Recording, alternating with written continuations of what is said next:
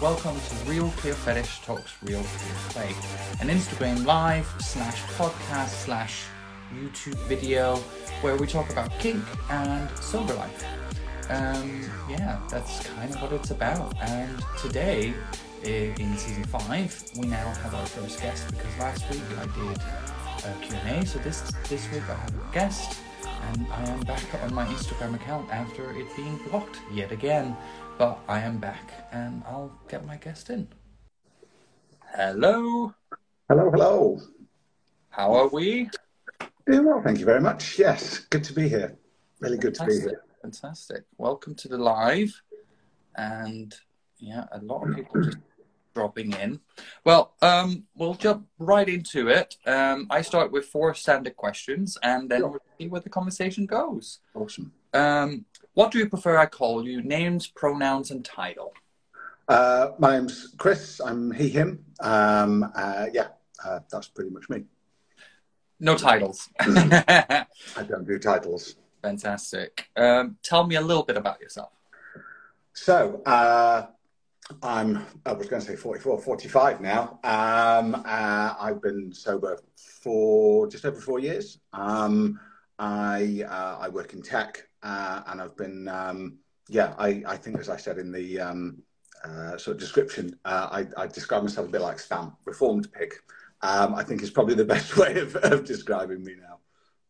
Yeah, I did chuckle a little bit when you sent the description to me. It's like reformed spam. That is a really, there should be made T-shirts with that on it. Yeah, you can have that one. Yeah, definitely. It is very much like that. I think now that life now is, I think, very, I say different. I'll say normal, very normal compared to how my life used to be, especially in my using days, and sobriety has shown me a very a different way to live. But yeah, it's certainly for me a very fulfilling way that is something that's my eyes have really been opened up to. Fantastic. Completely sober, clear-headed, or social drinker? Completely sober. Not had any drink, drugs, or anything for 4 and a bit years now. That's amazing. Absolutely amazing. And what is ClearPlay to you, and why is it important? ClearPlay to me is, I think, about connection. I think that's, with any, I think with anything in life, being able to meet other people kind of on that same level, especially knowing how I used to be. I think is really important, because it makes sure that you have that connection, that you're both in that same place, in that same moment, without being separated. It is very much about connection, and sometimes if you're with someone who either drunk or high, they're there, so it doesn't really mix very well. So you categorize yourself as Spam, a reformed pig, which is as said, I'm going to make a T-shirt of that. That's so funny. But you say you clean and sober for clear-headed for 4 years. What led up to that point where, okay, enough is enough? Yeah. Being around drugs, chemsex scene for a number of years, I'd say it started to go from kind of that recreational usage to more so, I'd say, kind of mid-2000s. So I'd say for probably at least kind of 12 years, 15 years, it just got more and more, and it was just my foot kept going harder on the gas, as it were. Yeah. And it eventually got to the point where, life, if I hadn't have done something, my, normal life would have started to fall apart. I have a career, I have a house, I have all of that external stuff. But more than anything, that internal feeling was just, no matter how much more I did, it didn't fill that void inside. Sex was me sitting in front of a computer for most of it, certainly towards the end. Especially when there was lots of things going on Zoom and other stuff. Which at the time was very exciting, but yeah, the actual physical sex was few and far between. And I think since getting sober, I've realised that actually I use drugs and everything to be able to kind of be that person that I wanted to be. It's difficult. Taking chems allowed me to kind of lose all those inhibitions. Yeah. And it's not that I'm not a sexual person, but yeah, I was trying to fulfill something that I just wasn't me. And I think the sex that I do have now is far more kind of fulfilling in that way. But everything just kind of was spiraling. I was using more and more. I was having episodes where afterwards it was creeping into my work life. It was everywhere. And it just got to the point where I was turning 40, and I was looking, I think as some of us do at that stage, thinking, do I want the next 20 years to be like the last 20 years? And I said no. And I didn't know what to do about it. I just didn't know. I didn't want that part of my life to continue the way it was, because it was just getting more out of control and more unmanageable. So what steps did you take to like, okay, I need to make a change? What has been, you've been sober for 4 years, but how long before then did you start trying to, okay, now I need to make a change? Because we all have stumbles and relapses and lapses and so on. It's not an easy thing to give up. How was that process for you? So, yeah, I started accessing different kind of local drug services. They recommended me going to different kind of groups. Smart Recovery was I went to a few times. I would access other sort of support groups. And there was an app that I used to use, and I still use it today. And it shows all the times that I'd tried, and I'd get 30 days or I'd get 2 months. And I remember there was a couple of times it's like I get to 2 months. And then I was like, yay, I've got to 2 months, I'll use. And there's a couple of times I know that there was a real almost conscious decision to do that. But yeah, that went on for probably a good year, if not a bit longer. But it's like I just couldn't. I couldn't find a thing to give me a foothold for long enough that would allow me to start to kind of build that foundation. And then where I live, I accessed the local drug services here. And at the same time, I was speaking to someone who I used to use with online. And both my worker and my friend said, have you thought about going to NA? And I'm like, not that bad. And it's like, I know all the God stuff and all of that. And it was just like, I think it had been mentioned before, and I was a bit like, yeah, no, not for me. And then I just got to the point, it's like, yeah, let's try it. What's the worst that can happen? So my recovery really is built around NA, Narcotics Anonymous, for anyone online. And that's where I started to build my recovery. And yeah, I went into the rooms on the 7th of October 2018, which is my clean date. So I haven't had the experience of a lot of other people in there. There's a lot of people in the rooms that have done very different substances to me. I haven't been to a rehab. I haven't gone through some of those things, but yeah, I can still identify with everyone in that room about the feelings and the thoughts and some of the experiences that we've had, that I've had, should I say. And, it was a very daunting thing. And I still remember now, sat in my first meeting, being being the only gay there. No one had done the drugs that I'd done. No one I felt would get me, and it just allowed me to start to kind of just understand myself a lot more, and also start to work the steps. I appreciate it's not a thing that it's not something that everyone wants to be able to do or of interest to them, but. And for me, there's a lot of written work. I'm dyslexic. I hate doing it.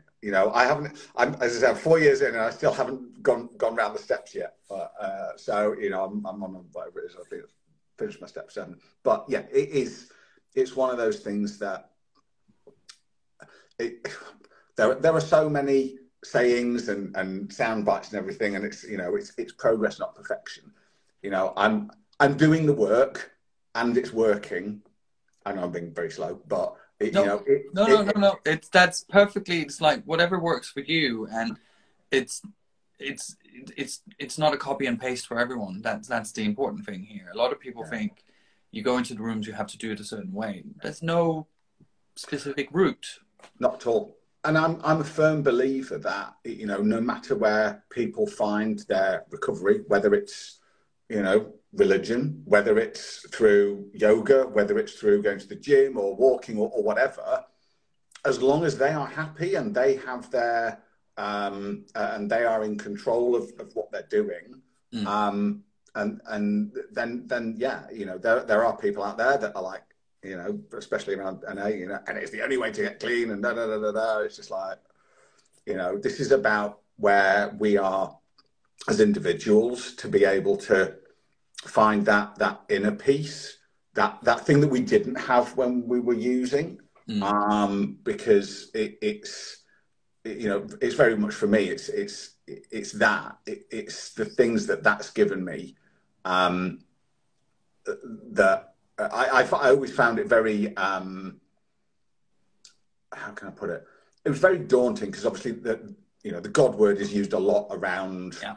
Around NA and AA for anyone that goes to NA, to AA or to either. Or CMA, that matter, doesn't. And CMA, yeah. Yeah. And I've always, I would say I'm a spiritual person. I've always believed that there is something, out there, and not a person or a thing or something that anyone's written about, but just an energy.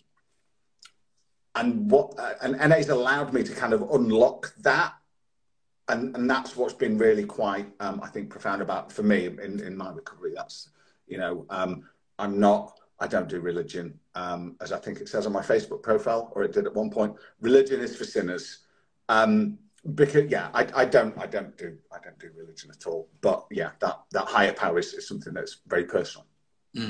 It's for me. It's I think. We've had long discussions about recovery and my views and 12-step and stuff. I dip in and out. It's just, that's what works for me. I see myself as a spiritual person, but I also know, like, using the word God or higher power challenges me really badly. And it was one of the things that really surprised me when I went into recovery. It's like, oh, maybe I'm not as spiritual as I thought, because I'm just sitting and it's like, I shouldn't, but I sit and roll my eyes sometimes. Like, God did this, God did that. But then again, sometimes it also comes down to, sometimes life doesn't give you more than you can handle if you are in the right place. Last Friday, I was not in a very good place, and my head noise was quite loud.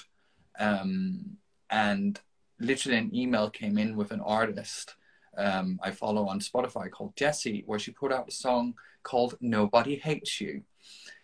And it was literally about these internalized voices in your head. And I was like, I'm not a firm believer in some big entity that's looking out for me all the time, but that came at the right time. And it's hard to ignore that when that happens. So, like, again, life will not give you more than you can handle. Very much so. And I think it's, it allows me to understand more about not only myself, but kind of how things work, and understand that you know, the more I try to control situations, the more anxiety that I have, the more I kind of want something. When I get it, I'm not necessarily going to be able to enjoy it as much. So it's very much about being able to, trust in that, you know, that higher power. No matter what, everything will be all right. Yeah. You know, even when, you know, at work, we've just announced a whole load of redundancies, and it's like, you know, no matter, I'm not one of them, just so you know. But it's like, it's just like, you know, these things happen. They're not nice to deal with, No. but I know ultimately that I don't need to, you know, the old me would have gone, you know, something shit's happened, I'm going to, you know, pick up and use. But that would be the same for anything. It's like, oh, I'm happy. Oh, great, it's Friday. You know, something really good happened. Or something, you know, it wouldn't matter. It was just an excuse. And actually, you know, now I know that no matter what happens, I don't need to use. And that's the great thing with it. Yeah, it's like you mentioned, like being happy, that can also be an excuse to use. Yeah. It's been said a couple of times when I've been in meetings. It's like, if you're sad, go to a meeting. If you're happy, run to a meeting. Yeah. Which is very sound advice, to be honest, because Friday comes around and you're like, oh, I need a treat and stuff like that. I think my only like Achilles heel at the moment is sugar. Just ask my dentist. Yeah.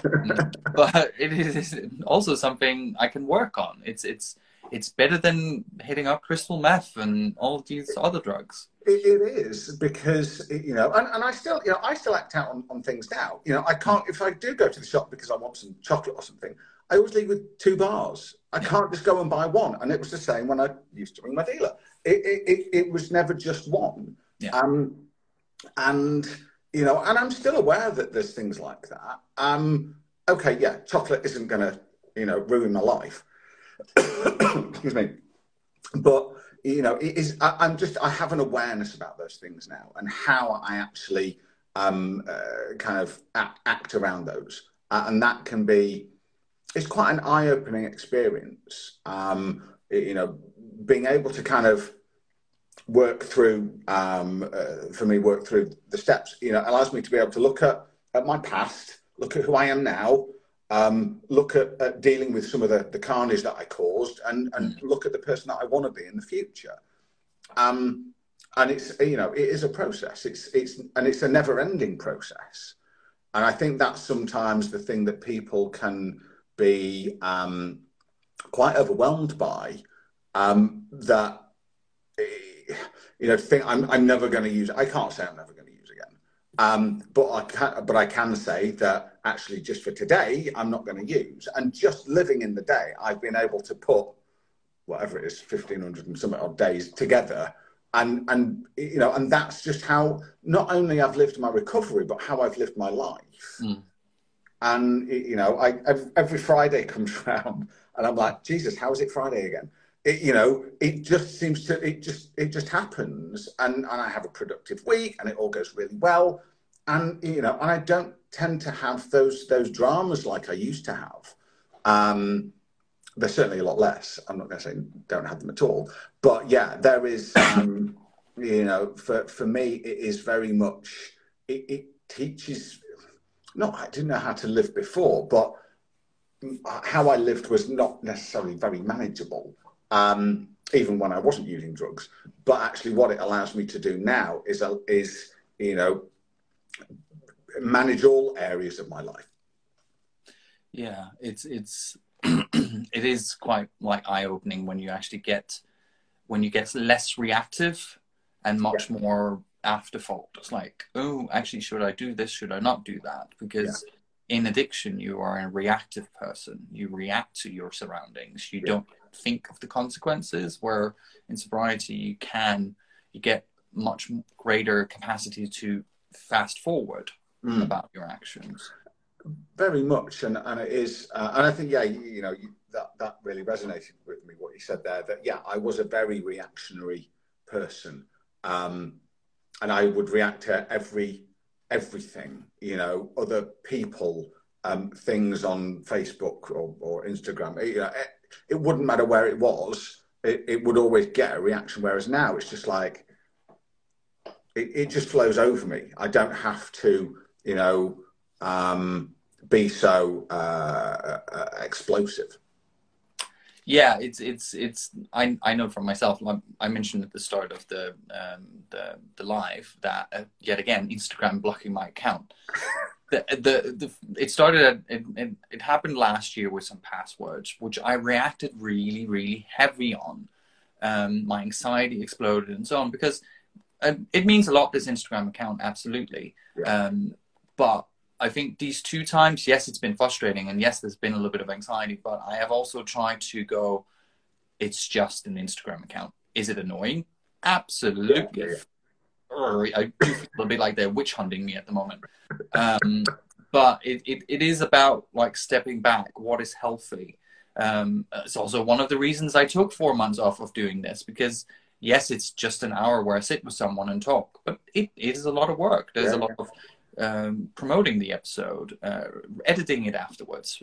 Yeah, there's a lot of work that goes into this. Yeah, no, and it is, and it takes it can take a lot from us. That it's not just the, you know, the hour or so when you're live. It is very much all the other work that goes into that as well. And you know, this is not me complaining. This is me just pointing out to people. It's like, if anyone's like, "Oh, he's complaining about doing this," no, I'm not complaining. But I'm very aware of the kind of person I am, and sometimes I can get a bit addicted to Instagram, because, as we all know, when you have one addiction, it spreads into other things, and definitely Instagram is one of the things. Like when I get up in the morning, it's more or less the first thing I look at. Yeah. No, it is, and yeah, there are multiple things that you can start to obsess about, and yeah, you know, social media. I've been trying to work on my social media a bit. It's slow progress, but you know, I'm aware at times. It's like, actually, is this helping me? Is this making me feel better? Or is this making me feel bad? And it can be quite a. I don't put a lot of emphasis on it, but equally I don't put a lot of effort into it. I'm not, you know, it's not going to be anything big. I know that much, but it's just, it's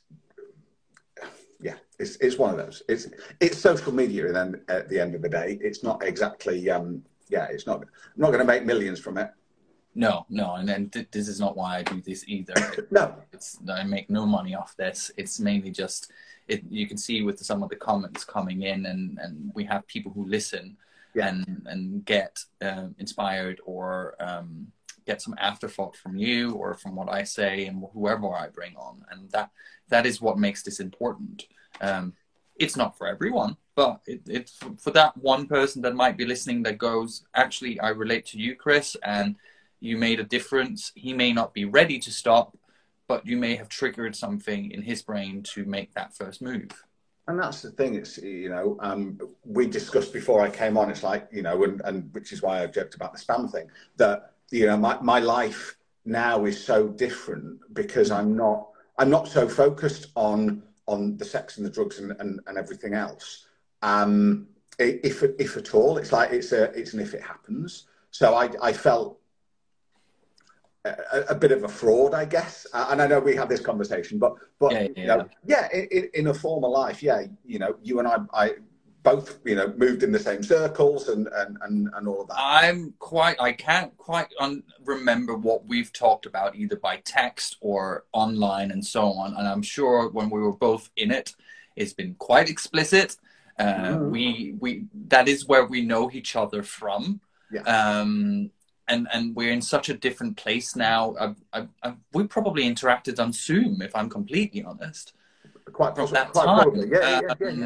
For anyone who doesn't know on here, and I'm not trying to give people ideas and they should seek this out, but there is a big druggy community on the Zoom platform, which surprises a lot of people, especially in the start of lockdown, where everyone was going back on Zoom to do socials and so on. it took me 2 weeks to get the courage up to set that profile up again because it felt so uncomfortable to me. It was so triggering. I was so triggered because it's like everything suddenly went on Zoom. Obviously, work is a different platform, so that's all right. But yeah, having to go and use Zoom for all of my social interactions for meetings. You know, I'm very active in, or certainly when everything went online, I was very active in my local area for all the NA meetings and getting those up and running. And it's like, whoa, this, you know, the last time I was using this platform, it was because I was using it to connect with other people using. And it was very much, you know, okay, this allows me to start a new chapter and kind of rewrite my my relationship with this piece of software, for want of a better term. And yeah, you know, now I don't think about it. It's like, oh, I've got to fire up Zoom. Yeah, great. So it really did allow me to work through that. And, you know, after the first couple of meetings, it's like, okay, yeah, I'm fine. You know, but yeah, at first it was very strange, very strange.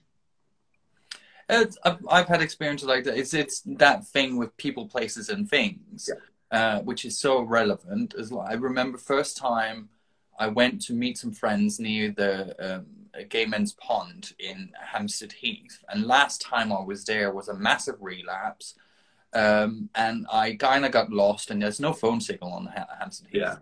So absolutely had a bloody meltdown from it. And that's why I felt very weird about Zoom, because it literally is a place where I used to go on to use. Someone is asking, so what do you do? Watch each other use? Yes, we did. That is the point. Or some people have like group sessions where it's just on chat, but it was literally just people using on cam in various ways. So yeah, there's this whole underground, and it's probably still there. I think it's moved on from Zoom, maybe purely because I think they clamped down a lot. I don't know, you know, where it's gone to, but it will always, you know, they'll get kicked off another platform, and you know, something else will start. But you know, and as you say there, you know, it's part of, you know, my relationship. You know, I used to go out on the scene in Manchester a lot, and when I got clean, I pretty much stopped going out. Because one, I didn't want to be in that environment. Two, I'm normally in bed by 10 o'clock. So I'm just like, you know, took to bed. I'm like, too late. Is it past your bedtime now? Am I keeping you up? Oh no, I'm still well, yeah. I am actually going out after and he'll be ready for bed. Yeah. But yeah, again, I'd find all these excuses because I wasn't ready to go out. And it's only my proper night out, as it were, since I got clean, was only I think it was like November last year. I went to the Eagle, and I had a great night. But it's knowing that actually I can do that if I really want to. But yeah, you went to the Eagle with me in October for Leather Weekend. And yes, yeah. And it allowed me just to go, actually, I can still do this even though I'm sober. It's like, I don't, you know, yes, it's a different experience. I went to a sober clubbing event, which was great because I think it was like 5 till 9 on a Saturday afternoon. It was wonderful. Perfect. Yeah, and it's like, but I tell you what, it was like by about 8 o'clock, I'm like, oh, my knees are killing me. I was just dancing all afternoon. But it was great, and it's finding those things that actually still allows me to engage with those activities that I enjoy. You know, I always love going out dancing. But it's something that, you know, yes, you have to look a little bit harder for some of those events, but also it's about making sure that you're going out with people that, you know, understand kind of the situation.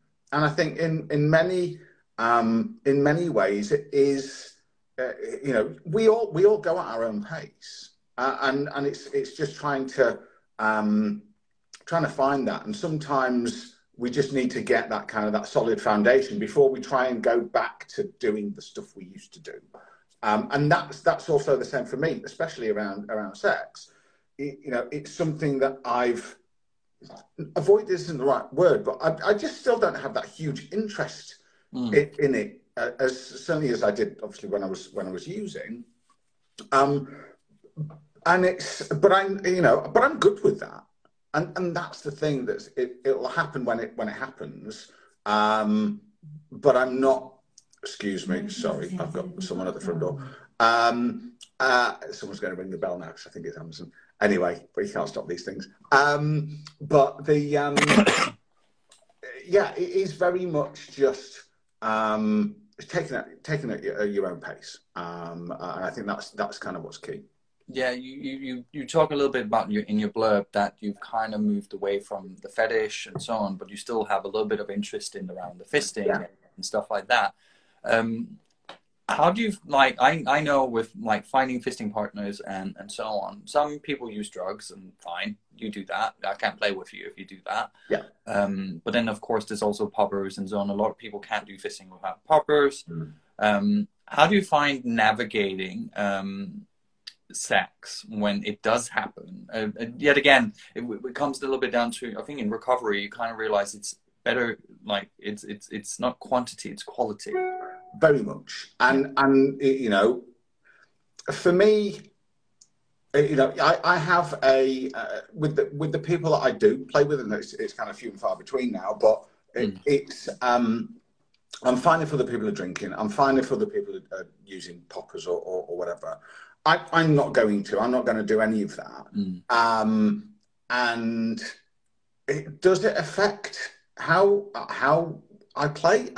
Yeah, it does, but it doesn't reduce the experience. It's sometimes it can make things a bit more challenging, but you know, that's just how sex is now. You know, and I think it's about kind of enjoying that experience. You know, for me, when I was using, sex would last 2-3 days, you know, through that kind of session. I know that's not going to happen now. And I you know, I've got far too many other things to be doing to waste a whole weekend, just, you know. But you know what I mean? It's just a different experience. It's a far more fulfilling experience. And again, it's about that connection. Because I think the drugs kind of almost tricked you sometimes, that you had this connection. You didn't have a connection with anyone. It was internal. The only connection you had was with yourself, and it just, you know, you were just in your own, you were in a bubble. You didn't have a connection in that way, you know. It's difficult. You know, my sex life is I was going to say complicated. It's not complicated. It's very dull. It's very, you know, it's very few and far between. As the most part, I'm generally not huge. I don't feel hugely sexual. I wouldn't say I have a high sex drive, but it's something I've kind of had to accept, that I'm not going to have sex like you know, are in porn and stuff that I watch. I'm not going to have the sex I used to have in those moments where you weren't sat on your phone scrolling away. That's not sex. That's just scrolling on your phone. Well, I know, but you know what I mean. Amount of time we spent doing that. When we were using, that was sex.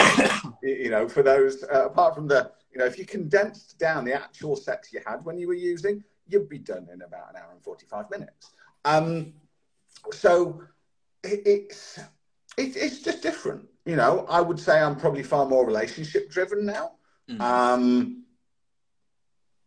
You know, yeah, we'll see how that one works out. Still single, but it's one of those that, you know, for the 7 years that I have been single, I've been kind of working on myself. You know, I went through a bit of a messy, painful divorce.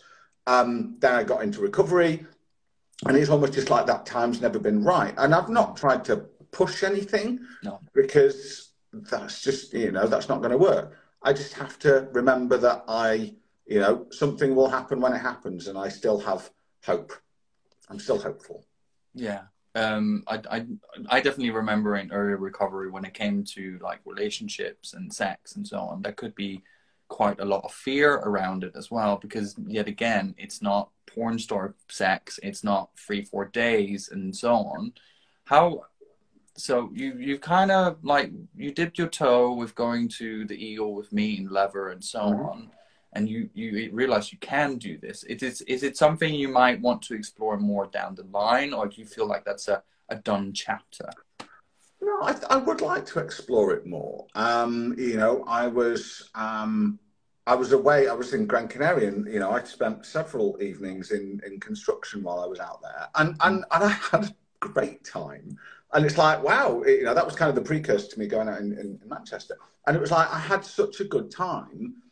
But I think life has different priorities for me now, and that's the difference. That it used to be that the priority was well, drugs number one, having, you know, all weekend sessions number two, using sex as an excuse to take drugs, and I just, you know, my priorities are very different. You know, I have a priority to myself, to where I live, to the job I do, to my family and my friends, and you know, I do, and all the holidays I go on, of course. But yes, if you go you know, to if you go to his profile after this, he's just booked another one. I know. Had to post about it, of course, too. For me, that hasn't been on holiday since 2021. Yeah, I know. I think I actually, and I try to go away once every 3 months, which just a week away, bit of sunshine. It makes me happy. I can, you know, and I know I work hard and do well, and it's just being able to enjoy some of that. See, it's funny. We've met a couple of times whilst been in Gran Canaria. Yes. And just We've met up seen each other more in Gran Canaria than we have over here. Probably, yes. And I remember first time I met up with you. This must be a couple of years back. And you were like, "Oh, let's meet up for a drink. Blah, blah, blah. We'll meet at this cafe down near the lighthouse." And must admit, and this is what my brain does. It's like, we're meeting somewhere that's not gay. Why are we doing that? What's the point of that? And we actually just have to sit and actually have a proper conversation. And this is like, I'm in recovery, and that's not so important. But in my brain, I had a very hard time understanding going on holiday that didn't involve gay people. Because that is what I'm used to. I go to Berlin for gay people. I go to Gran Canaria for gay people. Yeah. But you enjoy going to a holiday where you can lie around the pool for a week, and that's fine. And I think that's great. I'm still trying to get my head around doing that myself, because I'm so indoctrinated into something has to happen with other gay people whilst I'm on holiday. But I thought that was quite, I wouldn't say mind-blowing, but it was something I had to get my head around at the time. I think I have, I don't want to say stepped away from the gay scene, but I think because I lived it so much, it's like if I was going out in Manchester or you know, it was the village, and we were always out. It was always around there. Or if I go out in London, it's always, you know, down to Soho or whichever of all. And there's so much more to see. There's so many other better places to go and eat, or you know, not that there's anything wrong with gay venues for that, but there's so many other places. And I guess I feel like I've kind of missed out on some of that. That, you know, if I go and you know, I was in Copenhagen for just after New Year, and I didn't go knowingly in one gay venue, and I don't feel like I have to, if that makes sense. I feel like I have not regressed or gone back in the closet or anything, but there's. It's not the main focus point. Not at all. Not at all. You know, I want to be able to just experience other things, and dare I say, it may also be part of me growing up that, you know, life isn't just this big party where you've got to go out, you know, to pubs and bars and clubs and whatever, or just be, you know, just be gay. Don't get me wrong. you know, going to Gran Canaria and going out around the bars and all the rest of it and around the Yumba, yeah, it's fun. And, you know, just people watching Yeah, and yeah, yeah. you know, seeing the eye candy and stuff. It is fun.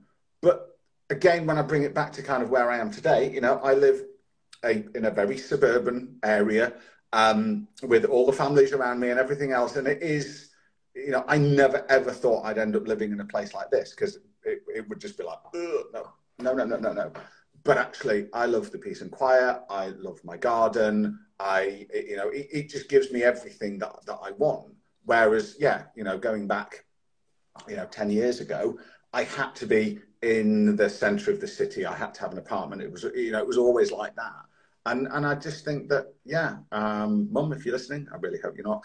But yeah, I'm just getting old. No, she doesn't do Instagram, thank God. But yeah, I'll send her the YouTube link no, after. no, no, no, no, no, no. Look at what your son is talking about: sex and fetish and all these disgusting, disgusting things. I know. So in Manchester, you're quite involved with the Gay Sober Socials. Yes. You want to tell us a little bit about that? Yeah. So the Sober Gay Socials was set up by a guy called Stephen Wilkinson, who he wanted somewhere that would allow, you know, him to be able to socialize with other sober gay people from LGBTQ community.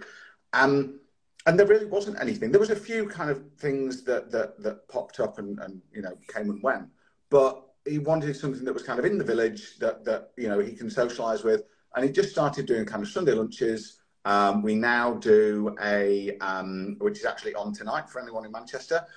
We do a night in Bar Pop in the VIP lounge upstairs. And it's just somewhere where you can get together with people who are sober, socialise, and you know, we do a few games and stuff. And we actually have a drag act, not on tonight, unfortunately, but that does come and support some of the other events. And I've become a really active part of that because for me, it is, you know, what again, going back to my recovery and the program I work, it's also about kind of giving back. It's being of service to other people. Yeah. And actually being able to support the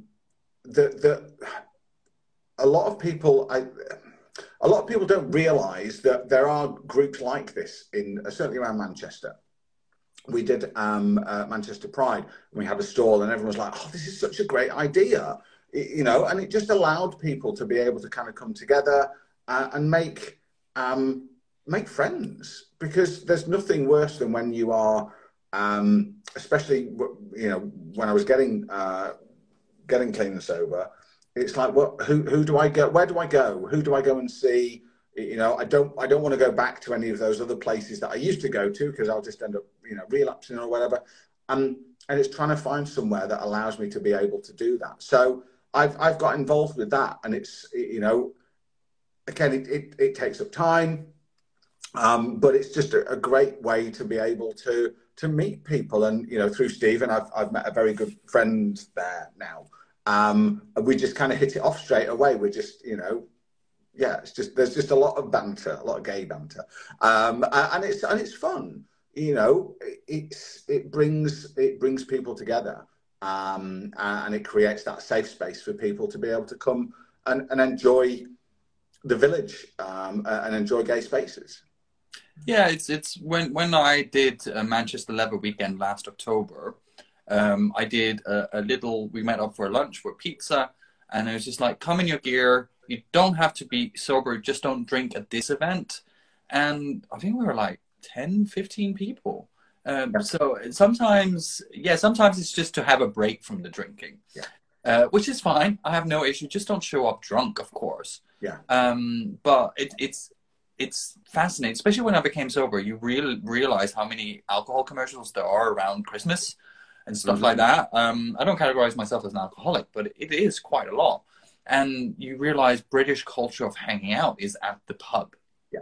And there's so many pubs you walk into, they either don't have a very good selection of non-alcoholic alternatives, or you get a bit of an attitude if you ask for a non-alcoholic beer. I've definitely had that in the past. And this is something again that the Sober Gay Socials wanted to try and developed within the bars around Manchester that actually, if you offer a good alcohol-free alternative, then people will buy it. You know, you've got a group here of people who will buy it, and we've worked with Liars who have they have a and I'm not going. Well, I am going to do the pitch now. Do the pitch. If you can promote any like non-alcoholic alternative, please pitch it. Liars do a range of non-alcoholic spirits. They do an amazing gin.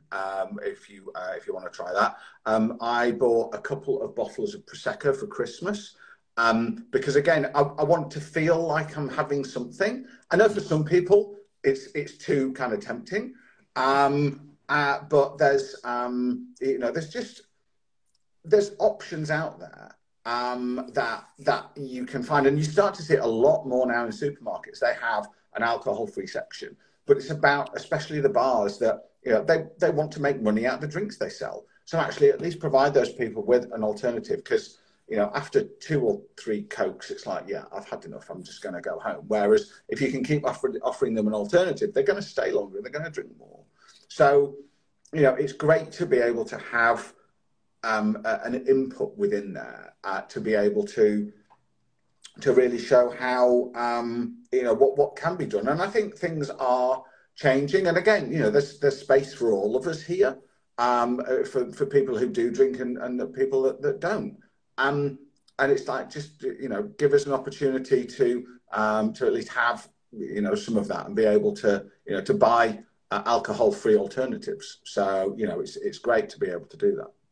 It is, you are seeing it more and more, and people are craving an alternative to heavy drinking and going out and so on. You definitely see, I definitely see it in the younger generation as well. They're not necessarily completely off alcohol, but it's just like, I don't need to be plastered to go out. Yeah. But as you said as well, I think it's also, I definitely see for myself, it's like I'm just gotten a bit older as well, so that also has an effect when you become sober. It's like, oh, your priorities shift. I got to that age where it's like I won't regale the tale, but you know I got myself into very embarrassing situations, all through drink, because I was never a big drinker, but I would, towards the end, I would drink to get drunk, and it was just not pretty. It wasn't pretty on the night. It was even less pretty the day after. The hangovers were just getting worse. You know, you mix into that. It was also, I was drinking. You know, I was drinking a bottle of wine a night, which you know, I'd come in from work again. It's like, I've had a busy day. I'll have a bottle of wine. I've had a great day. I'll have a bottle of wine. You know, it was that something to reach for to change how I felt, and that's. You know, in some way, and I've never had a problem with drink, but that ability to change my feelings has been, you know, that's been quite a difficult thing to work with, to find a way of coping in a different way. Yeah, it's very important that you just kind of find out what works for you and what doesn't work for you afterwards. Yeah. Did we cover everything? I think we have covered everything. So. Is there any, if anyone's listened to this and they've kind of like picked up on something you've said and they either want to interact with you, where can they find you? So I'm on Instagram at Cub7, CUBSEVEN. I'm on, it's probably the best place to get me on there. Send me a message. I'm more than happy to chat and talk about anything recovery related.